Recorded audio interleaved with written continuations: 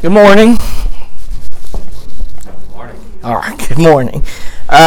Okay, so listening to that guy, who's the Pakistani or I don't know his actual ethnicity, I guess, but the guy on Silicon Valley on HBO. Yes, he sounds exactly like him, doesn't he? Maybe not. Okay, never mind. So I was just thinking, yeah. I was like, man, I'm having a trip. Yeah. So like last time, I don't really have much to add to this video. I wasn't trained in biblical scholarship or any. I was more trained as a not very amateur novice theologian. So, but I was really struck and distracted at the beginning of the video when he says something like this, that religious words like gospel lose their meaning. Did you catch that? It was kind of like at the very beginning. I'm curious, why might that be the case? Well, a lot of reasons. I guess one of them is the people that use the word. So I think presently the word evangelical is one that it kind of loses its meaning, and its meaning derives from good news, and it's just who holds those words and how they use them. And it's one thing to say something and back it up for what the word means, but to use it and it not carry that. So, words in general, there's plenty of examples of words that have changed their meanings throughout the centuries just because of how they get misused and misappropriated. Mm-hmm. The gospel is one of those. Mm-hmm. I think it's similar to how the word probably love is overused to the extent that probably, I can't even make up a number here, but a vast majority of the time the instances that word is used, it's not used correctly to mean what that word actually means. And so it's just that sort of thing, the overuse of a word or putting it on making it a certain label slowly morphs it into something that it wasn't originally. So I guess the first answer is like, well, the way what I heard Kyle say was, okay, it's, some of the, evangelical good news, it's kind of lost its meaning in our culture today due to various people or interpretations of how that word has been misappropriated. And what you just said was, it's kind of overused. It becomes kind of trite. And it's like, I've heard the sermon before. I think my preaching professor said something like this. Like, you only have, you as in the preaching students, you only have very few messages from the Bible, right? You only have very few things to say, and you have to keep on saying them in a way that everyone can hear them afresh, right? You don't have much to say. And so the danger is how trite things can sound, and they kind of lose their meaning over time. Anyone else have a suggestion?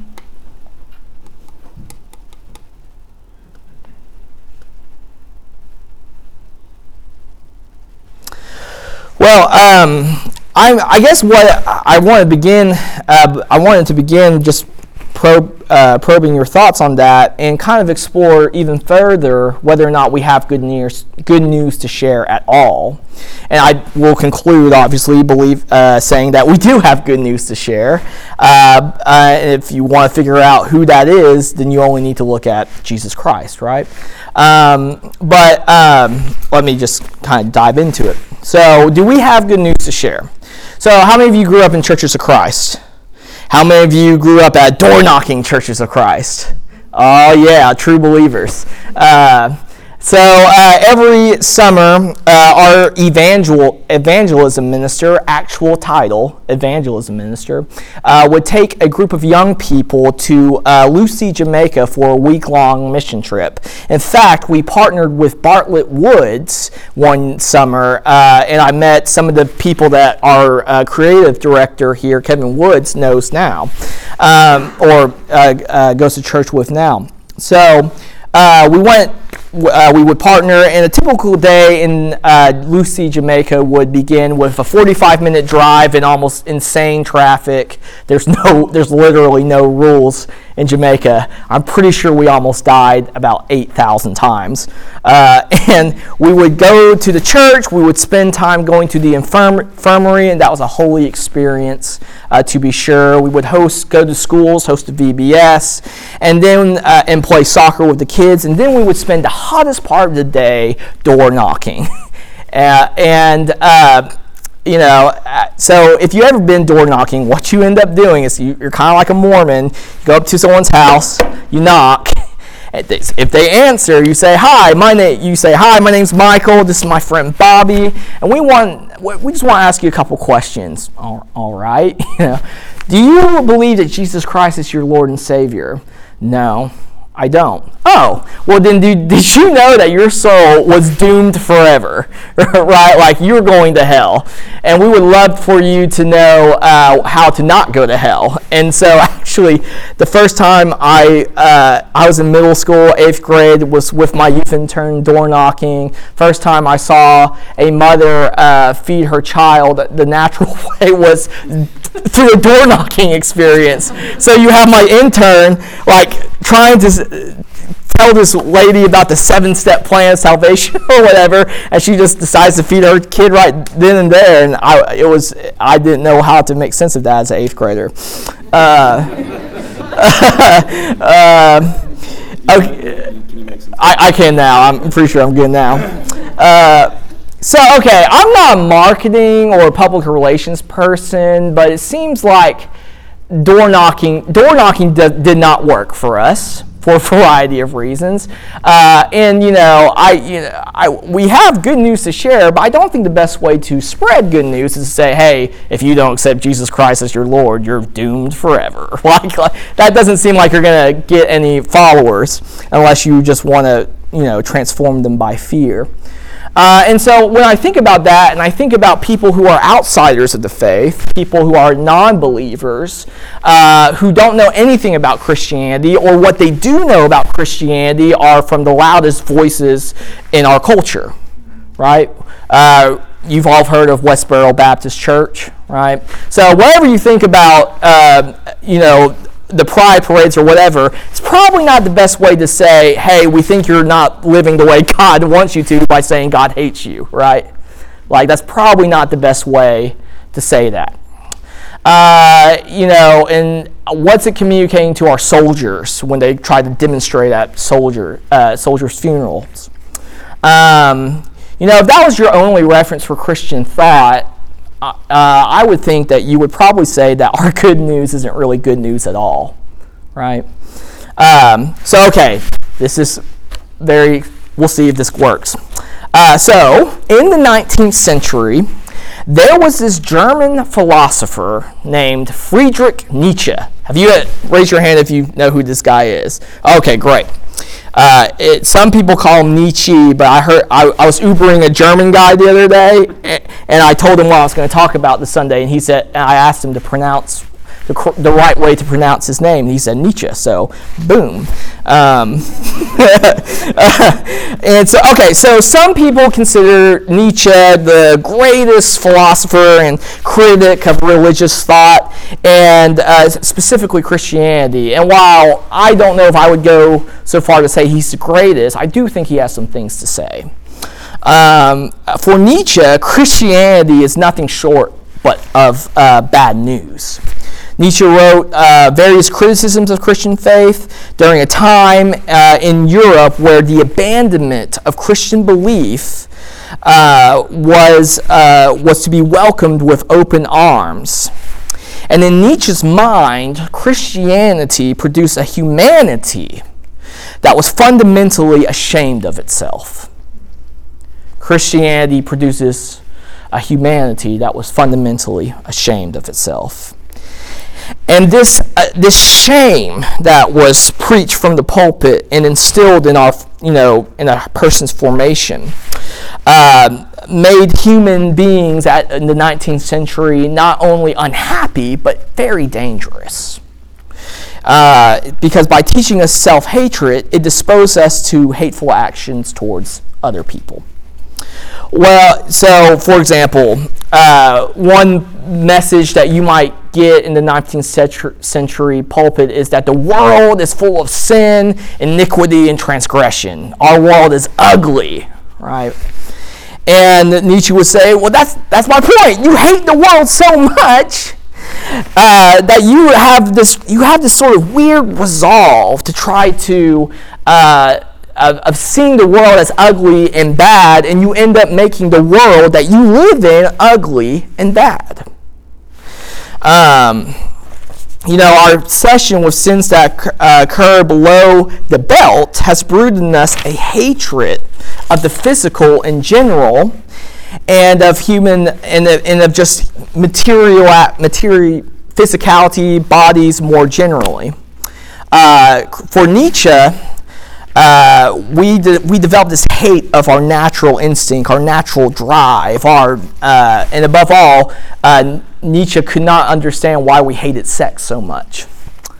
And so what makes Christianity evil is that the very foundations of what it means to be a human being, someone with not only a mind, but with feelings and desires, what it means is thrown in this detrimental light. And Christianity then is fundamentally anti-human. So here's a passage from Nietzsche's book, The Gay Science. I don't know why he named it The Gay Science, so let's just move on from that. But this is what he wrote. People like St. Paul have an evil eye for the passions. All they know of the passions is what is dirty, disfiguring, and heartbreaking. Hence their idealistic tendency and aims at the annihilation of the passions. And they find perfect purity in the divine. For Nietzsche, Christianity is fundamentally anti-human. Christians have this unhealthy determination, this weird obsession with seeing the world as ugly and bad, and which makes the world ugly and bad. It teaches us to hate ourselves by fully denying the very things and desires and passions that make us human in the first place. So for him, Christianity doesn't have any good news to have. So I want to pause for a second. I'm curious, what do you think about his thought as it relates today? Does he have a point?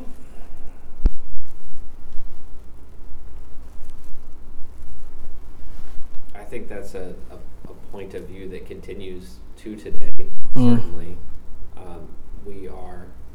I don't know if it's any different. It's clearly not different than it's ever been, but I feel like we live in a society where we are constantly told that it's okay to be whatever it is you want to be and feel whatever it is you want to feel and pursue whatever it is that you want to pursue with really kind of limited boundaries. And so I think, clearly the kind of the belief system we have, at least certainly a morality system that we tend to have, does fly in the face of a pursue your own happiness at all costs. Yeah, I mean, I would say that I see a kind of Nietzsche worldview every time I pick someone up for Uber at 1 a.m. in the morning. I'll share a story in a second. It's really sad, but I think that's right. I think his view, although people aren't reading him, or at least most people at parts aren't reading him, but you kind of see that lived out in the full, and it doesn't seem to me that they're any happier than we are, and I'm not trying to make this dichotomy between us and them. It's just kind of like, I think one way you can say Nietzsche thinks that Christianity, since it's anti-human, does not produce human flourishing or happiness, right? Although I do think there's a degree of truth in what he said. For example, I do think when I was growing up in youth group, and again, this is just my experience, it might not be yours, I would go to church camp. There would always be a night at church camp where we would have the talk, right? and we would split up into girls and guys, and it was just, we didn't know how, to be fair to the leaders, they don't know how to talk about the talk, right? But I think, though, the failure in that was this overemphasis of sexual sin, not because it's wrong, but not clarifying the goodness of what sex is about, ends up like leaving an impression that I don't think we intended to leave. So I have a lot of friends who are married, and I've talked to more than one couple who has told me we're at a point where we can have honest and frank conversations, and more than one couple has told me their experience after their first wedding night. And you know what they felt after their first honeymoon night? Shame and guilt. Where did that come from? They're doing the very thing that they're allowed to do now, right? Like, I think part of it comes from this idea of not being able to teach sexual ethics rightly. But so that's where I think I would maybe agree with Nietzsche a little bit. So if his claim is that Christianity is fundamentally anti-human, how would we go about trying to change this dude's mind? Let's say he's alive today. We're at the Starbucks on Houston Levy Road, and we're going to try to combat his thought. Not combat his thought. We're going to try to bring him to Jesus, right? What would you say? Well, I'll probably begin by telling him a story. I'm Ubering. I'm a professional Uber driver now, and one thing I would say on behalf of all Uber drivers is that you better tip your Uber driver, because, man, I drove someone. Okay, I'm not gonna go with that. Okay, I will. So, 40-minute drive. I pick someone up from the airport. No tip. What's up with that? Okay, that's my complaint. It made me feel better. That was cathartic. So late last night, I was driving Uber. I picked up a senior in high school who was clearly drunk, and he's called an Uber home, right? So that's good. He's not going to be on the road, and what was interesting was he repeated various times he was not going to vomit all over my seat, and it made me so worried. He was like, "Don't worry, dude, I got this. I'm not vomiting at all. You're keeping me awake and sober." I was like, "How am I keeping you sober?" So anyway, the student lives 25 minutes away from where I picked him up, and so typically my approach to Uber has been trying to be a pastor and just like trying to ask them really good questions if they're receptive to that. But my mode of pastoring in this sense will not be, hey, do you know who Jesus Christ is? Because that's just going to destroy any sort of conversation and give me a bad rating. But but my mode of pastoring is just to try and deeply listen. And so I just started asking him questions about himself, about his family, where he's going to go to college next year. And somehow, from those questions I asked, he ended up telling me about a girl he slept with 2 weeks ago. And how angry he was about it, how disgusted he was that he did this thing, and how he didn't remember how it even happened. And so after he was done kind of ranting about this particular transaction, I just asked him, "Do you feel guilty?" And in his inebriated state, he had this sobering moment of clarity and said, "I feel ashamed." And then we ended up talking about something else.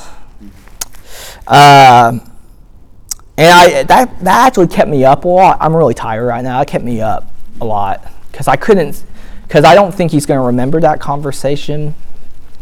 But that kid needed good news, Nietzsche would say that the shame that boy felt is based on your teaching, right? And I would say no. It's not based on that shame is nowhere close to the gospel. As much as Christians have messed up in producing a shame culture, shame has nothing to do with the actual person of who is good news, right? And I would say to him that what that boy was feeling was a misappropriation of the right feeling he had probably initially after realizing what he did. Guilt, right? And his guilt morphed into shame, right? Guilt is something I think that's natural for us to experience, but shame is something that we should never feel, right? Shame is contrary to what we should experience. And I would probably tell Nisha, you see, the reason why that boy felt guilty wasn't because God wanted us to feel bad for the natural desires we have in us, especially at that age, but rather the guilt derives from the boy sharing his soul with someone he has no intention to love for the rest of his life, right? He conjoined his soul to someone in a permanent way that can never be taken back. And she did as well. And that's why Christians believe in this thing called marriage. Because marriage is the place where we imitate the most intimate form of love of God with this lifelong covenant. And,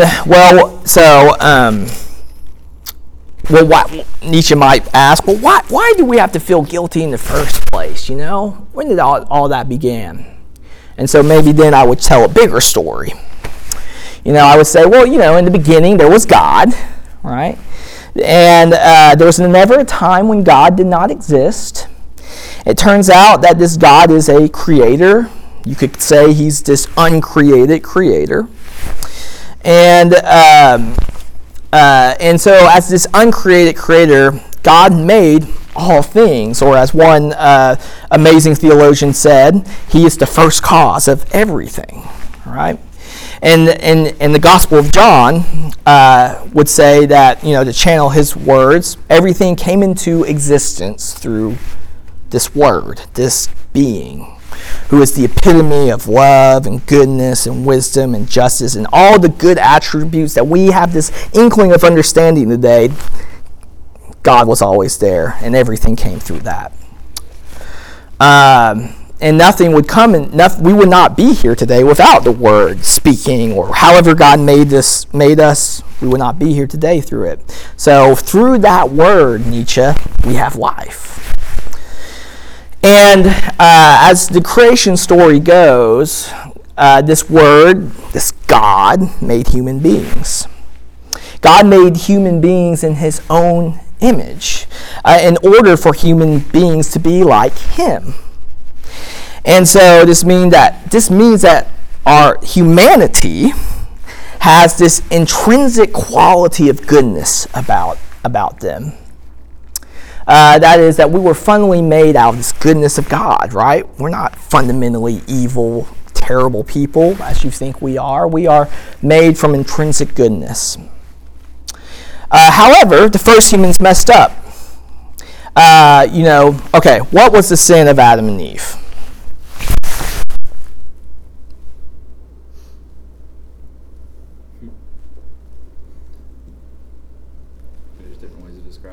Yeah. They didn't follow his order, I guess. One way to say it. That would be one way to say it. That's good. They view themselves as equal to God, or they desired to be equal in knowledge. Yeah. Yeah. I think that's it. Yeah. Anyone else? So they doubted God.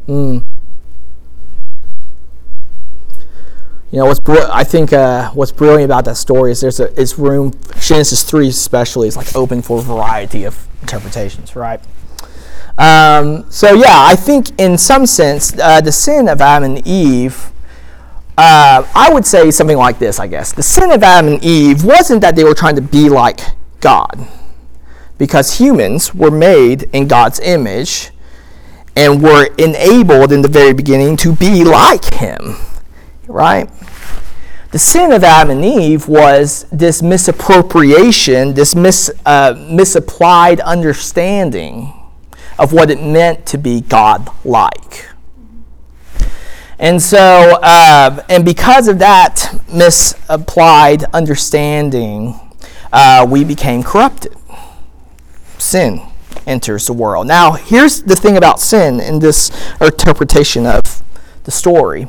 Sin is not a separate entity where you have good that brings everything to existence, but also you had evil, over here hanging out, waiting to come into the picture, right? No, in this sense, sin is the misappropriation or the mutation of the good. The ancient philosopher or theologian might say the privation of the good. This kind of, and so the sin of Adam and Eve was the misalignment of their will and desires that was naturally meant to be like God. But they took that desire and didn't know what to do with it, and they ate the apple. And they're have all this knowledge. Okay. So through this, our humanity was corrupted. The image of God that was in us, which does not negate our intrinsic goodness, but there is something that was damaged in us, right? The image was damaged at that very moment.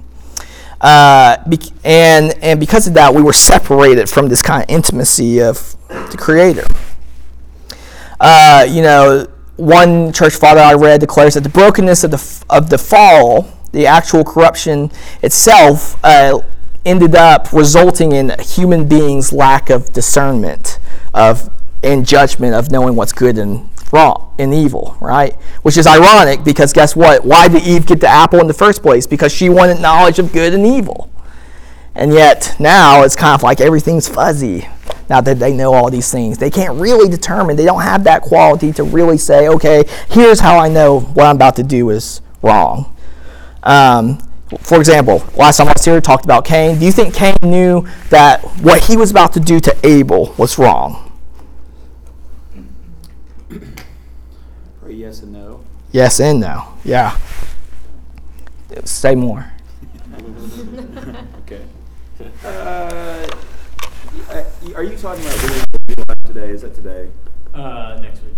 Next week. Sorry. Okay. I shouldn't still too much. I'll still have Okay, so I think part of Adam and Eve's sin is that there exists in us the thought that we know what's best for us. We know how we would best thrive, you could say, which is what David was talking about. So getting at how we lead a worthy life or how we lead our best life is important. And God has that plan for us, and we have our plan for that. So Adam and Eve had their kind of plan for that, right? And so I think for Cain, it was both kind of reacting to, he felt his offering was as good, and so that's to say, well, God, you're wrong. My offering was good. So then that jealousy produces this anger towards his brother. And so I think there's some sort of justification inside of him when he attacks his brother. And there's also probably a thought of, as soon as it happens, well, I've gone too far. Which I think is with any sin. It's this, we owe this to ourselves to grab this or to take this. So that's good. But then we kind of realize, like this kid in the back of the car, you feel guilt, and then you feel shame when you recognize what it's done. It's eating him alive. Yeah, I think that's good. Yeah, that's great. That was great.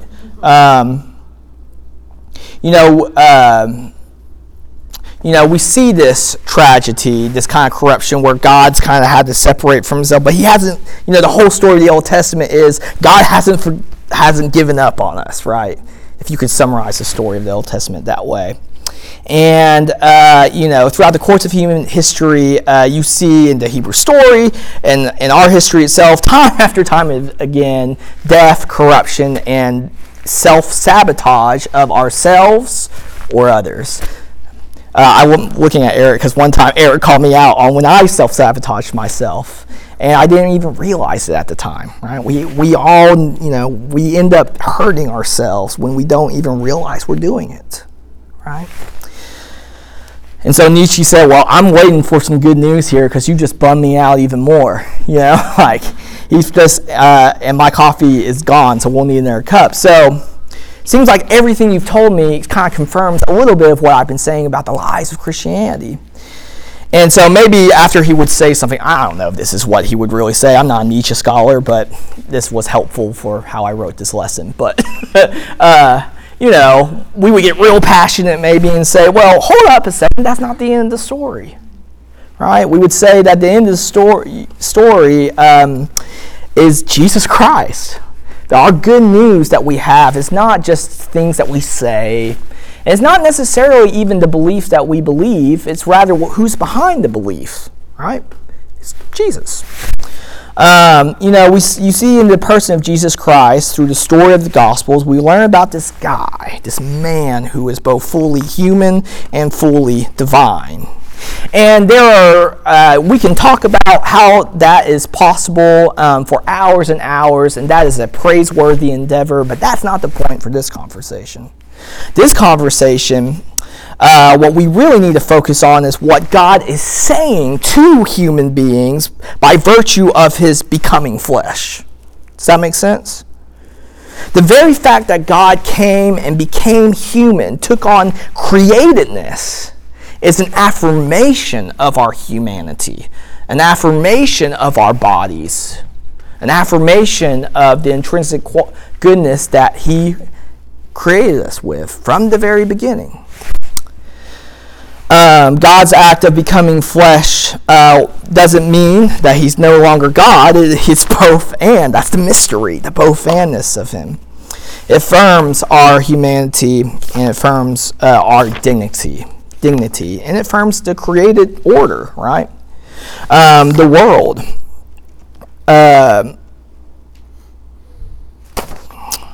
In Jesus Christ, what we learn is that he not only is this uncreated creator who is the epitome of everything good, but who we learn through the life and teachings of Christ that he's also creator and redeemer. What Jesus does throughout his earthly ministry is connect his title as creator and redeemer. And he makes a connection between redemption and creation.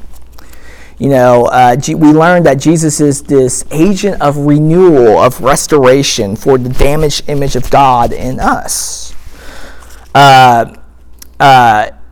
Christ took what he created and renewed through his life, death, and resurrection. He enabled us this possibility where we could share in the divine nature, right? Because we have access to the Father through Christ by the one Spirit who indwells in each and every one of you. And so, in other words, in the person of Jesus Christ, we learn what it means to be fully human, right? So Nietzsche, Christianity isn't anti-human. Christianity has been always pro-human, right? It promotes humanity. It doesn't degrade it. Another way of saying is that God became human in order that humans might become like God. Jesus taught us not only how to die, but taught us how to live, how life was originally meant to be. This is what it was supposed to be from the very beginning. That's what the whole Sermon on the Mount is about, right? You've heard that it was said, but now I tell you this is how you should live, right?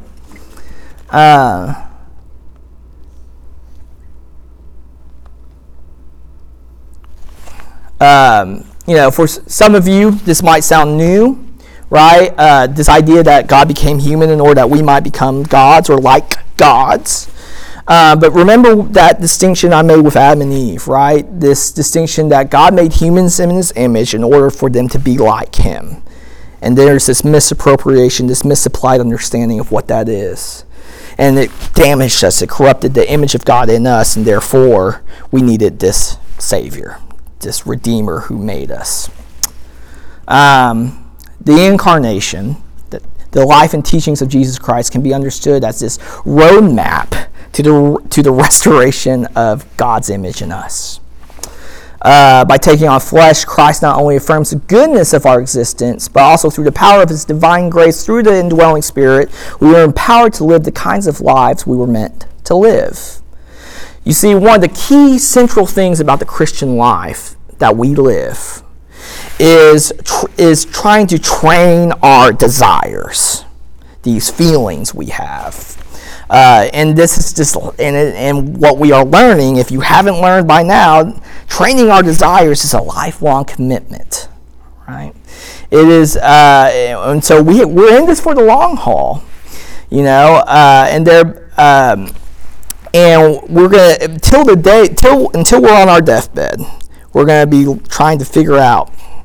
We're gonna get a little closer, or maybe a little further away from alignment with God's desire.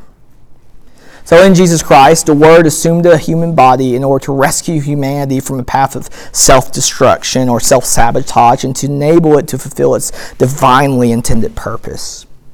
The incarnation, Jesus Christ, reveals God's attempt to liberate humanity from the power of sin and death, and more importantly, the renewal of God's image in us, the image which confers upon us dignity and honor. The uncreated Creator took on a body in order to educate us, human beings, on our proper end or purpose. And the proper end, or the main purpose of our own lives, is to reflect God's divine nature by living just like Him. So, in short, I think, let's see, what time is it? Yeah, I got about. In short, the incarnation reveals God's attempt to renew human beings from their tendency to self-destruct and self-sabotage. It is God's antidote. Christ is the antidote to our corruption. Christianity is not anti-human, nor anti-passion, but it teaches us how we should handle those passions in our humanity in a way that keeps us fixated on God. And so the good news of Christianity is that the person of Jesus Christ shows us how to not only die, but educates us, teaches us how to live. As Paul says again, as I quoted him earlier, we have access to the Father through Christ by the one Spirit, and through this access we are sharers in His divine nature. Sharers in salvation, in our salvation, and that sounds like good news to me. So, any thoughts or questions before we end? Or my part, is Kevin here yet? I don't know if Kevin I don't think he is. Maybe we'll wrap up before he gets here, because it's late. Yeah. He may show up. Cool. Anything? Any questions? Nothing? All right. Thanks. Great. It was really good. It's not like I was being rude about Kevin. I Nope. mean to be rude. Yeah. I never do mean to be rude.